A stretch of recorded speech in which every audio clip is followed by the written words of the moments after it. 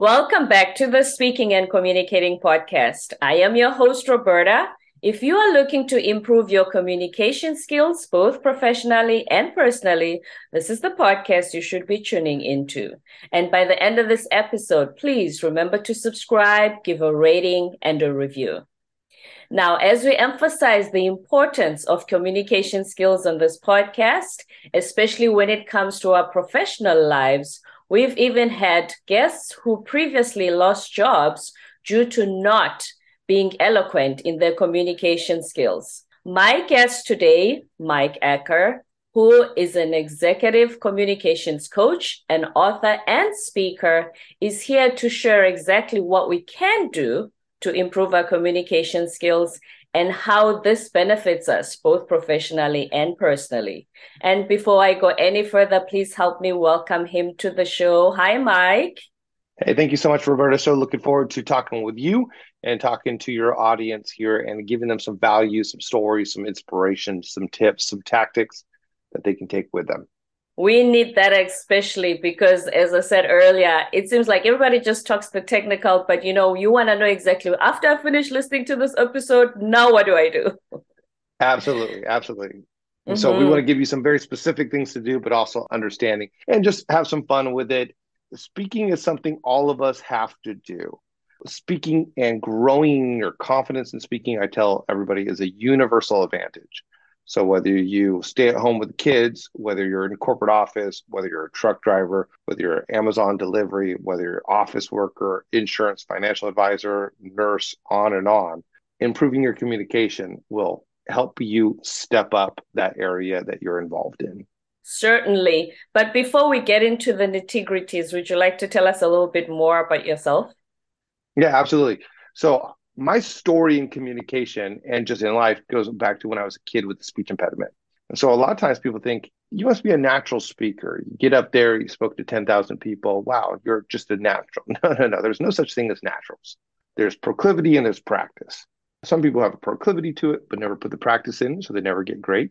And then there's some people who put a lot of practice in, and even without proclivity, they get great. Now, proclivity plus practice equals phenomenon. As I was a kid, I didn't have this natural tendency. I didn't even have a proclivity towards it. My proclivity was towards not being able to be understood. There were certain letters I could say and sounds that I couldn't pronounce, like "j." It came out completely different. And when I would go to speak, people would constantly say, "What did you say?" And my mom tells me, because I don't remember all of this, my mom tells me that it got so frustrating to me that I hated not being able to be understood that I was one of the driving forces to go towards a speech therapist at 5 years old.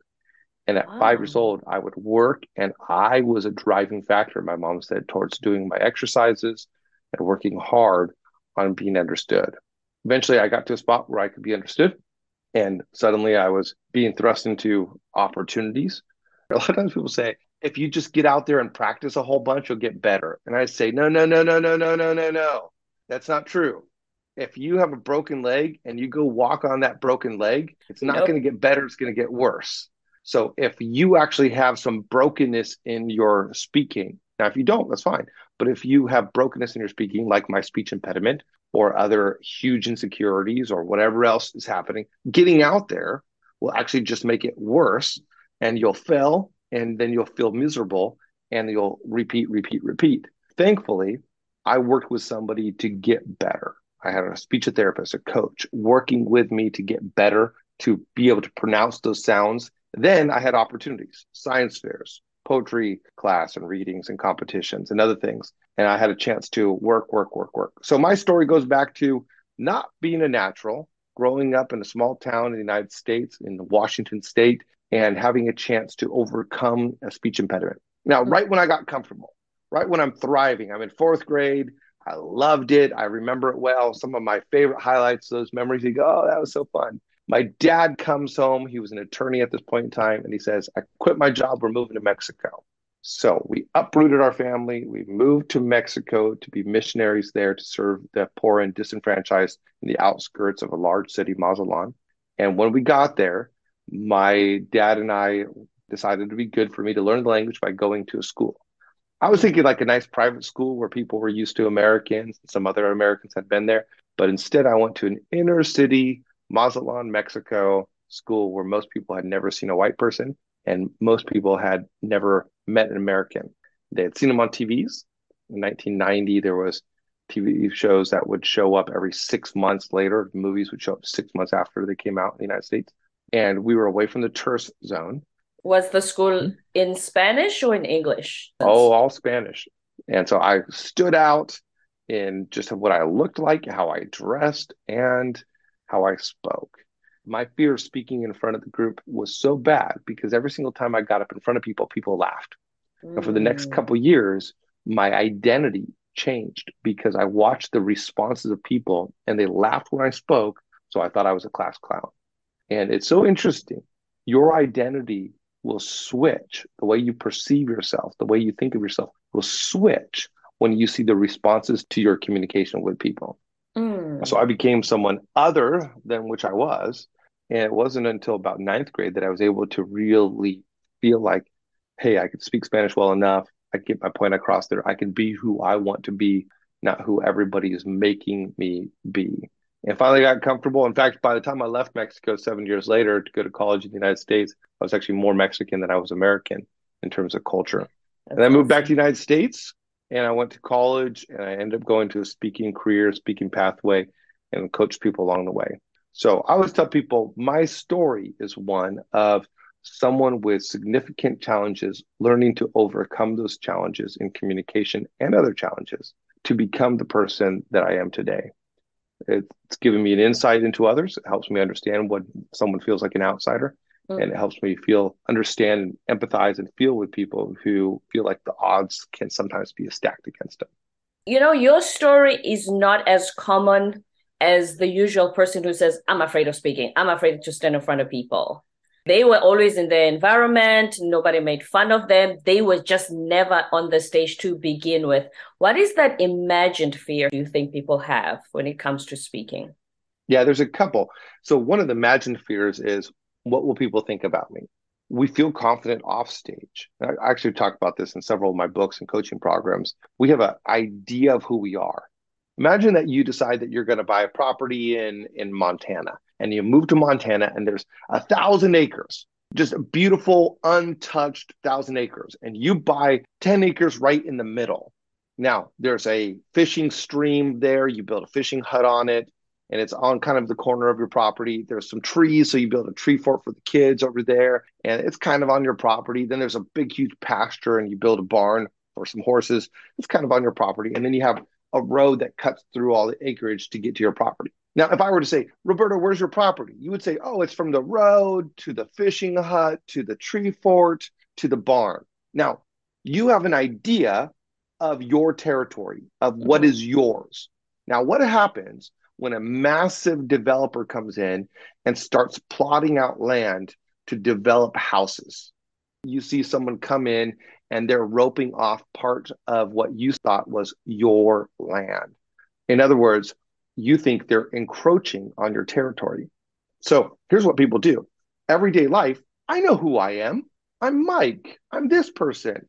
I'm the type of person who does this. And then I get up in front of people and everybody's encroaching on my space. And there's a fear of what they're taking away from you. There's a fear of what they're pushing into your boundaries. So what do you need to do if you're that landowner in Montana? You need to get a survey. You need to define your borders instead of just trusting what the land developer says your borders are. Because you might realize that actually that wasn't part of your territory. You thought it was, but it's not. You might realize that, yeah, indeed, they're taking away a full acre of your territory. And you need to define yourself instead of letting someone else define you. And one of the things that happens is when we stand up on stage, we often are wondering how people are defining us. Do they think I'm this? Instead of going, I know I'm this, do they think I'm this? Will they like what I have to say? Instead of saying, I know that what I have to say is valuable, we're wondering if they think it's valuable. So I say this again and again when I'm working with clients. It's actually in my book, Speak with Confidence. Label yourself before you wonder what labels people put on you. Label yourself before you wonder what labels people put on you. To your question, what fear do people have? They fear what labels people might be putting on them. They fear what criticism people might be leveling towards them. They fear what people might be thinking about them. They fear what value people might think is coming from that speaker. So instead of Mm. wondering what might be, decide what is. Now, don't just come up and go, I'm the most amazing, whatever it is that you are, but No, we from don't promote grounded reason. arrogance. No. Arrogance is a quick track towards not having nervousness, but also not connecting with your audience. True. Instead, you want to have grounded reason. I know I'm valuable because of this. I know that I have something good to say because of this. I know that I will do well because of this. So you have grounded reason to believe that what you're going to do is going to be said the way you want it to be coming across versus what you might be coming across as to the audience. So the first thing is the labels that you think they put on you. The second thing I've heard people say is the fear of being judged because when you were delivering your speech, you made a mistake, something went wrong. Isn't that what happens to all of us? And we still do it anyway? Yeah, it's about that perspective of being perfect, the fear of failing. Mm. There's a lot of different large fears that come in. And even to that first one, the labels, that's a sense of judgment, a fear of judgment. What will they judge? What will they come across? The second one, that fear of failing, is a sense of, am I going to do it well enough? Am I going to do it and measure up to my own expectations of myself? I know what I can do, but in this area, maybe I can't do it as well. We see this a lot in sports. And so, Mm. for example, my nephew is really good at football, really good. And he's really good at some other sports. But when we would put him in a new sport and he would go try skiing, he wasn't natural. He didn't pick it up like that. And so as a result of that, he didn't want to do it because he was falling short of his own expectations. He was failing in his own mind. Even though he was brand new, he shouldn't be good at skiing. He was brand Of new. course, yeah. And a lot of people just feel like, well, because I've done well here and because I've done well here, when I get up in front, I should do well. I know I'm not going to do as well as other people. And so I'm falling short of my own expectations and my abilities. Or to your point, they're just failing. They feel like, I got stuck in all my words right there. And they do Which something like happens to all that, of us. which happens to all of us.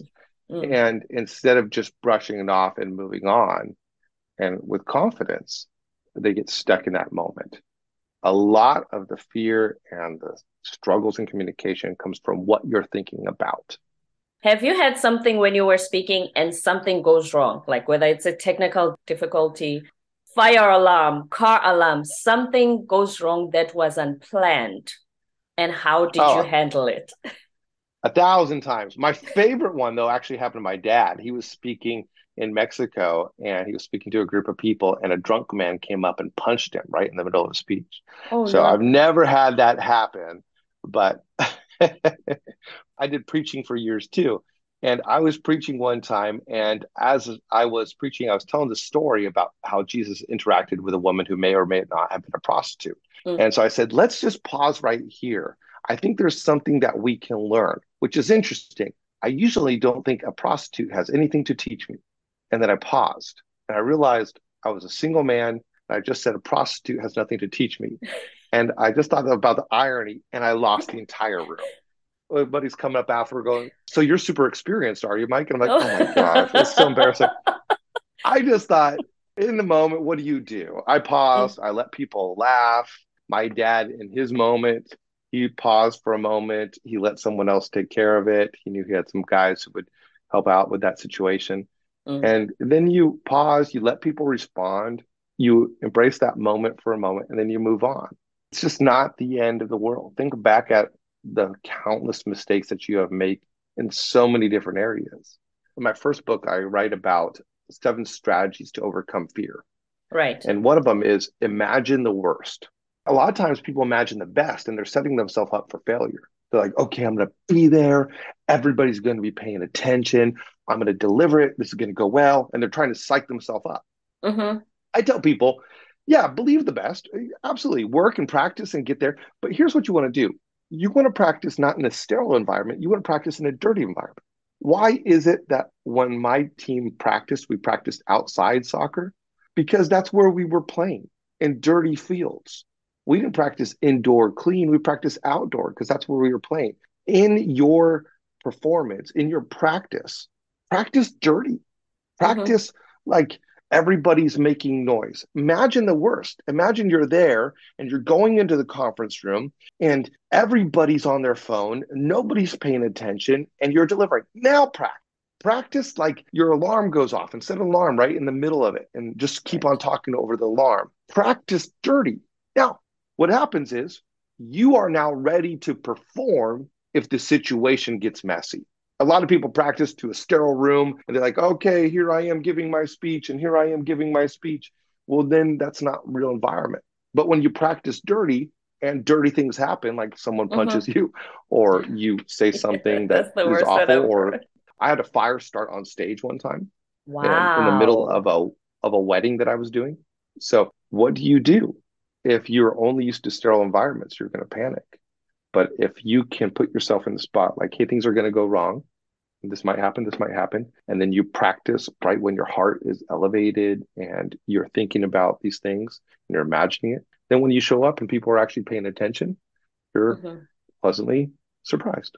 Isn't that how we prepare for life? You say prepare for the worst, and then you find that life exceeds your expectations, so to speak, which is much more pleasant than thinking everything's going to go smoothly and then you get disappointed and you're not Right. prepared. Believe the best, prepare for the worst. In other words, believe that you are going to rock it, that you are going to bring value, but prepare as if right now a dog's going to come in and start barking in the middle of the podcast. So what would I do if our dog was at home right now? I have my mouse hovering over the mute board and I would quickly touch that, let Roberta take over while I would quickly deal with the situation. So I'm Mm. prepared, even though I'm believing that I'm coming and it's going to be good and all that. Right. You said you coach people on their sales skills and also their careers. First, let's talk about the sales. We always say that we love to buy, but we don't want to be sold to, which makes it very hard for the Mm-hmm. person who's in the sales job. How do you coach someone in sales to be confident to communicate to the potential customers so that hopefully they get the sales that they're looking for? Yeah, there's so much to it. First of all, I tell people, how are you helping people? Any speech, any sales has to come down to how are you helping people? And if you don't believe that what you are selling helps people, then you probably need to switch over to doing something else. I was in corporate sales and consultative sales for a long time, and we sold medical devices and vaccines and things like that. I would sell the things that I really liked. We had like 200,000 SKUs. We were a distributor. And so we had lots to sell. I didn't sell every single thing. I sold the things that I really believed in and brought those out. Those were the ones that I highlighted. I knew how they helped the people that I was selling them to. So Mm-hmm. find out how what you have helps people. One of the things I like to do in podcast interviews is to promote my book, Speak with Confidence. I spent 3 years working on it. I've walked hundreds of people through it individually and thousands of people through it in workshops and more. I know it helps people. So I can Right. confidently say, buy my book because it will help you. So how are you helping people? And often we think how they're helping us, and people read through that. But if I go and I say, I got this gadget and it's going to help you by eliminating this, and you can really find out what it is that it helps them in, then that's a great starting point. Then the second starting point is to find the gap. In communication, we often think that if you're a good talker, then you're a good salesperson. No, no, no. If you're a good listener, you can be Mm. a good salesperson. And you want to find the gap. So if I'm selling a gadget right now to Roberta and we jump on and I say, Roberta, how are you doing? Roberta says, I'm doing great. Thanks, Mike. How are you doing? and then I go, good. And then here's the gadget. You need to buy it because it's going to help you here, here, here, here, here, here, here, here, here, here, here, here. Roberta goes, oh man, he doesn't Did even you know what I even need. ask what I'm going through? Right, right. Totally. I talked and maybe I spoke eloquently Mm, and maybe I impressed you, but I didn't impact you. But if instead I go, Roberta, how are you doing today? We build that rapport, classic. mhm. And then I go to the issue and I ask, how is your whatever working? And then I go through a system. So the system I write, I actually talk about this in my book on emotional intelligence. It's about empathizing, connecting. It's a classic system. And so it's where you ask a question, you listen, and then instead of responding, you acknowledge their heart. And then after you acknowledge their heart, you ask another question, you explore more. So this would Mm. be, for example, if you were buying a car, I might say, hey, welcome. We have the premier car place in such and such place. What kind of car are you looking for? So there's my question. What would you say, Roberta, in this fake situation? A Lexus SUV. Perfect. Now, what a lot of people do at that point in time in the sales journey is that then they point down to their Lexus SUV. They point down to their product. Mm. Perfect. I have that. In fact, it's great. Da, da, da, da, da. Here's how it's going to help you. Here's how it's going to do great for you. But really, what you should do is you should acknowledge what they're looking for. Oh, okay. A Lexus SUV. Those are nice, aren't they? And Mm. so I'm acknowledging what she has. And I like that they're reliable. I like that Toyota is known for cheaper maintenance than the other reliable brands. And And that's what's important to me. perfect. And then I'd say, oh, that's important to you. That's great. Is there a reason? And I'm going to explore more. And I'm just going to keep on exploring. I want to understand really what she's looking for because I have 20 different Lexus SUVs. And maybe I bring her to the brand new one. Or maybe I look at her and think maybe I should bring her to the 2 year old one. Or maybe I size up my audience and go, oh, this person right here, they're coming in jeans and an old t-shirt. I'm going to bring back to the 20-year-old one. And so often we're making judgments and we're bringing them straight towards the answer when we should repeat this listen, acknowledge, explore, listen, acknowledge, explore, listen, acknowledge, explore. And then once we've listened, we've acknowledged, we've explored, once we find what the gap is, Roberta's looking for a 3-year-old SUV. The reason why is because she wants to be able to go off road. And I understand, then I could go, okay, I have 3 different SUVs that I think fit. 2 are Lexuses, but one is another brand. And I think this one is good because of this and this and this. And I show her, and then we continue this process. But it's not about talking, it's Mm-hmm. about interacting. Communication is not necessarily talking. Communication can be very slow on the amount or very small on the amount of words and very huge on the amount of listening. That's why when I first labeled the podcast, I called it the Speaking and Communicating Podcast. And they said, isn't that the same thing? I said, no, speaking is one aspect of communicating. Yeah, everyone speaks, but not everyone communicates. Yeah, that's a big one. Everyone speaks but not communicates. And then the second thing, let's talk about the career progression. When it comes to communication, you get hired on your technical skills, but nobody tells you that to climb the corporate ladder, the communication skills are just going to be as crucial. So Yeah, what then? so let me reinforce this to the entire audience by saying this. And if you're watching me and watching the YouTube portion of Roberta's show, you'll see that on one hand, I'm raising up my right hand, and this is leadership on the right hand. Meanwhile, my communication is low. If my leadership is high, my hand is up, and my communication is low, my left hand is down, then my leadership will actually be brought low because my communication is low. In other words, if your leadership is high, but your communication is low, is it will bring down your perceived leadership. People will think less of you as a leader. Now, let's raise up the communication hand. My left hand is up, but my right hand is down. Communication is up, leadership is down. If your communication is up, but your leadership is not, if you're a great speaker, but you're not a great leader, people will actually perceive that your leadership is higher. Isn't that incredible? If your leadership is high, you can get things done through people, but your ability to speak is low, it will bring down your perceived leadership and you will not advance your career as high as you could. However, if your communication, if your public speaking ability is high, even if your leadership is low, it will bring up your perceived leadership and you will get opportunities merely because you can talk the talk. We've all seen that. The Right. person who is great at speaking and communicating, connecting with people, but can't do jack squat. We're like, why is that person the leader? Well, because they can communicate. Meanwhile, we Yes. watch someone else and we're like, I can get things done. And one on one, I can lead people. Why am I not climbing the ladder? Mm. Because your communication is lacking. But when you have great communication and your great ability to get things done, that's when you become the CEO of the company called Apple. That's when you become the CEO that you respect and admire. That's when you go, executive presence. So you need both the ability to get things done. And those who have great ability to talk and such, sometimes they just ride on that. Others, Mm-hmm. they got great leadership, but they don't have great communication. I've seen this again and again and again. I had one guy come to me. Oh my goodness. Oh, it's a train wreck. This is gonna be And good. this guy shows up.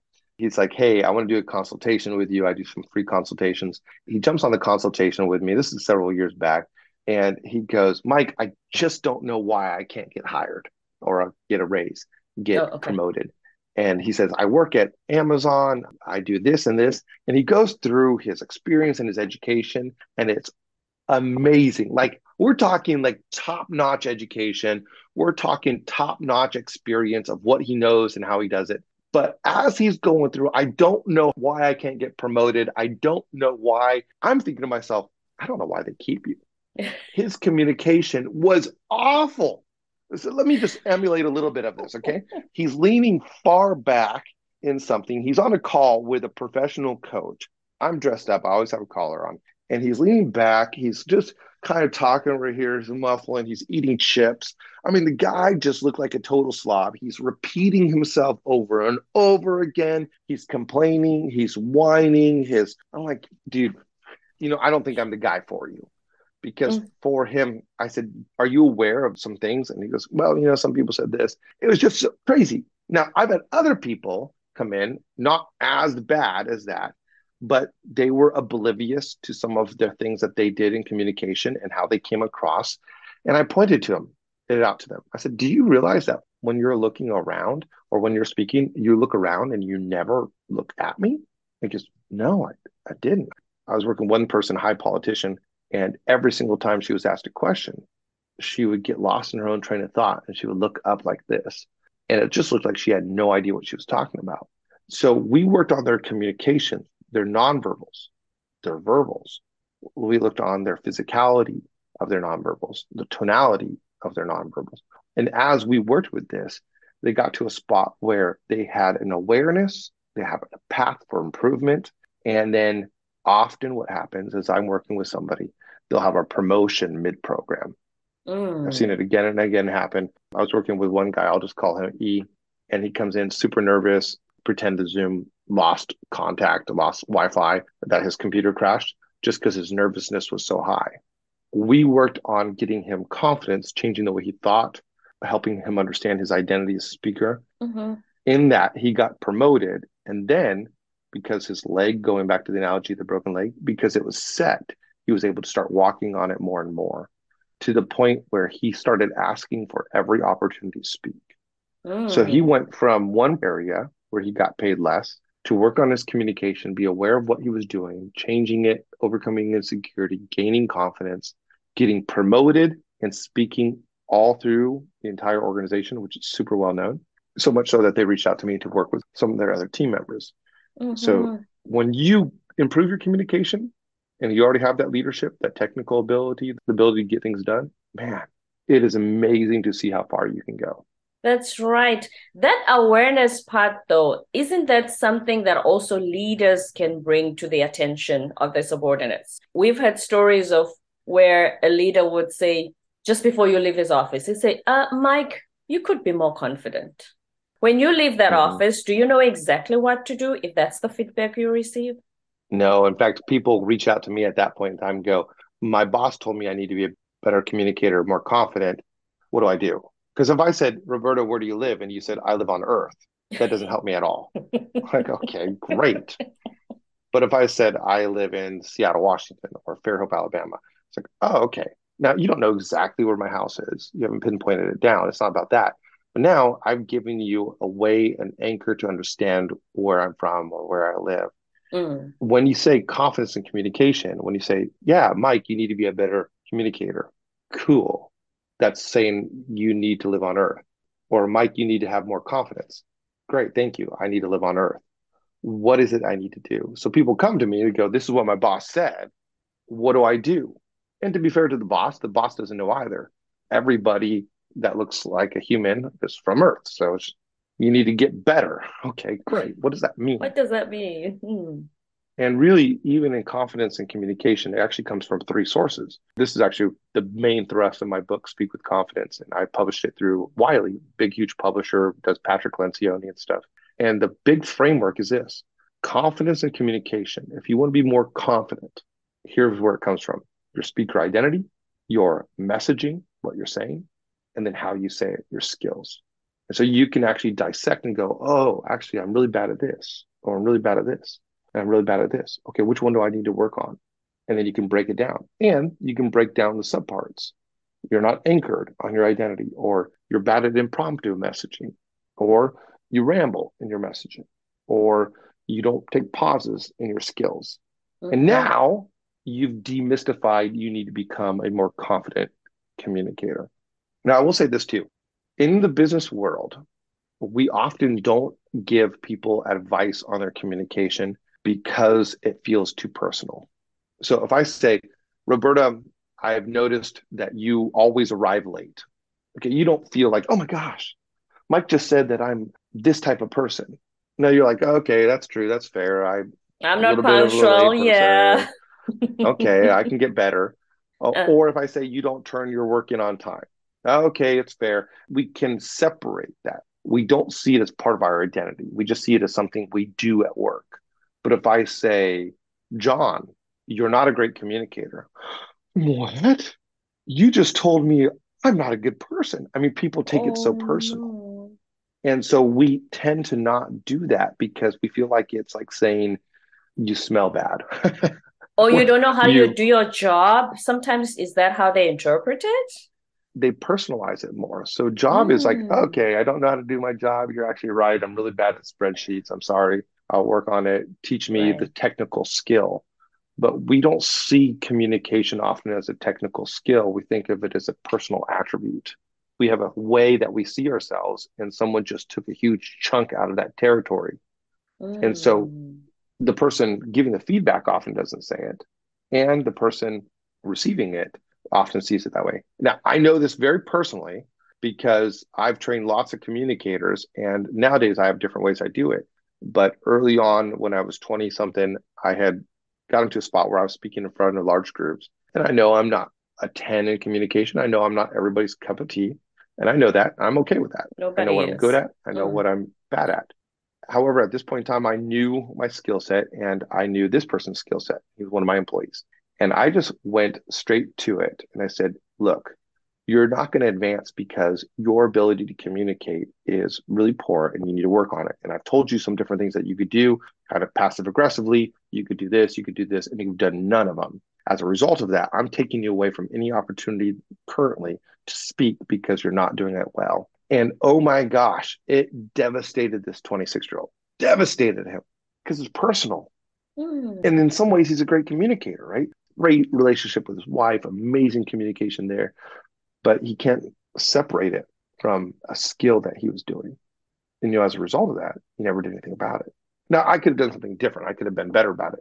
But you can see why bosses shy away from saying something. Yeah, it's a very thin line to toe. I can understand why. Yeah. And obviously, a Yeah, lot of them have never even been coached on how to give feedback in the way that it's supposed to be given and received by the right, subordinate. Yes. right. So instead of giving him, hey, you need to live on Earth, if I had said, you need to be a better Earthling, what kind of feedback is that? If I could have said, look, I've been listening to you speak, and here's something that you need to do better. You need to use higher tone and then show him how to use it, or lower tone, or whatever it was that he needed to work on. Now I gave him one specific thing. So then he comes back and I'm working on it with him. He's doing it. And I said, yeah, you did here. And I'm giving him something measurable, or you need to have 3 points instead of 15 points. Mm. Oh, okay. Every single time you go in to speak, you need to write out what is the one thing you want to make sure they walk away with. Oh, okay. And so I'm giving them very specific things. Or before you go speak, I wanted you to make sure that you stand and talk with three people and you understand the needs of that person. Oh, okay. Now I'm giving very specifics, all things that help in the speaking. Now he's going, that's a technical thing that I can do instead of, oh my gosh, I'm a bad communicator. I'm a bad person. Mm. I'm just not as good as everybody else. That is amazing. What a confidence killer, huh? Especially in the Right. way And so that they bosses say, don't do it. I would tell people that this again and again, Roberta, that the business communication in America, the bar for business communication is extremely, extremely, extremely low. And it's because we're afraid to receive that feedback and we're afraid to give that feedback. And we don't help people. As a result of that, a lot of people are here. So by just improving your communication a little bit and getting below that bar, and right now, imagine like the bar at like 20% of 100% scale. Mm. And most people are down there. Now, some people are just awful communicators, so they're like a 5 or a 10, like that one guy I told you from Amazon. But most people in the business world are around the 20%. What that means is if you're around 20%, you're average. So You're like you most should feel people. right, which should take away some of the nervousness because everybody else is as bad as you. Yeah, It's true. if you improve one step at a time. I mean, think about, let's go with weight. So Mm. let's say that if you look at all Americans, and there's all kinds of charts, so I don't know what they are. Let's just pretend that 80% of Americans are 50 pounds over what they should be. Okay. Okay. Now, if you are also 50 pounds over what you should be, you're average. You're the average American. So let's say that you lower it down to 40 pounds over what you should be. Hey, you're in better shape than most people. Let's get you down to 20 pounds overweight than what you should be. You're in pretty darn good shape. So Yeah. then you get down to actually a good, healthy weight that the doctors say. And now your top fitness. Okay, let's go back and translate that over to the speaking. Mm. Most people are 20. So if you get to 30, you're better than most people. If you're 40, you're a lot better than most people.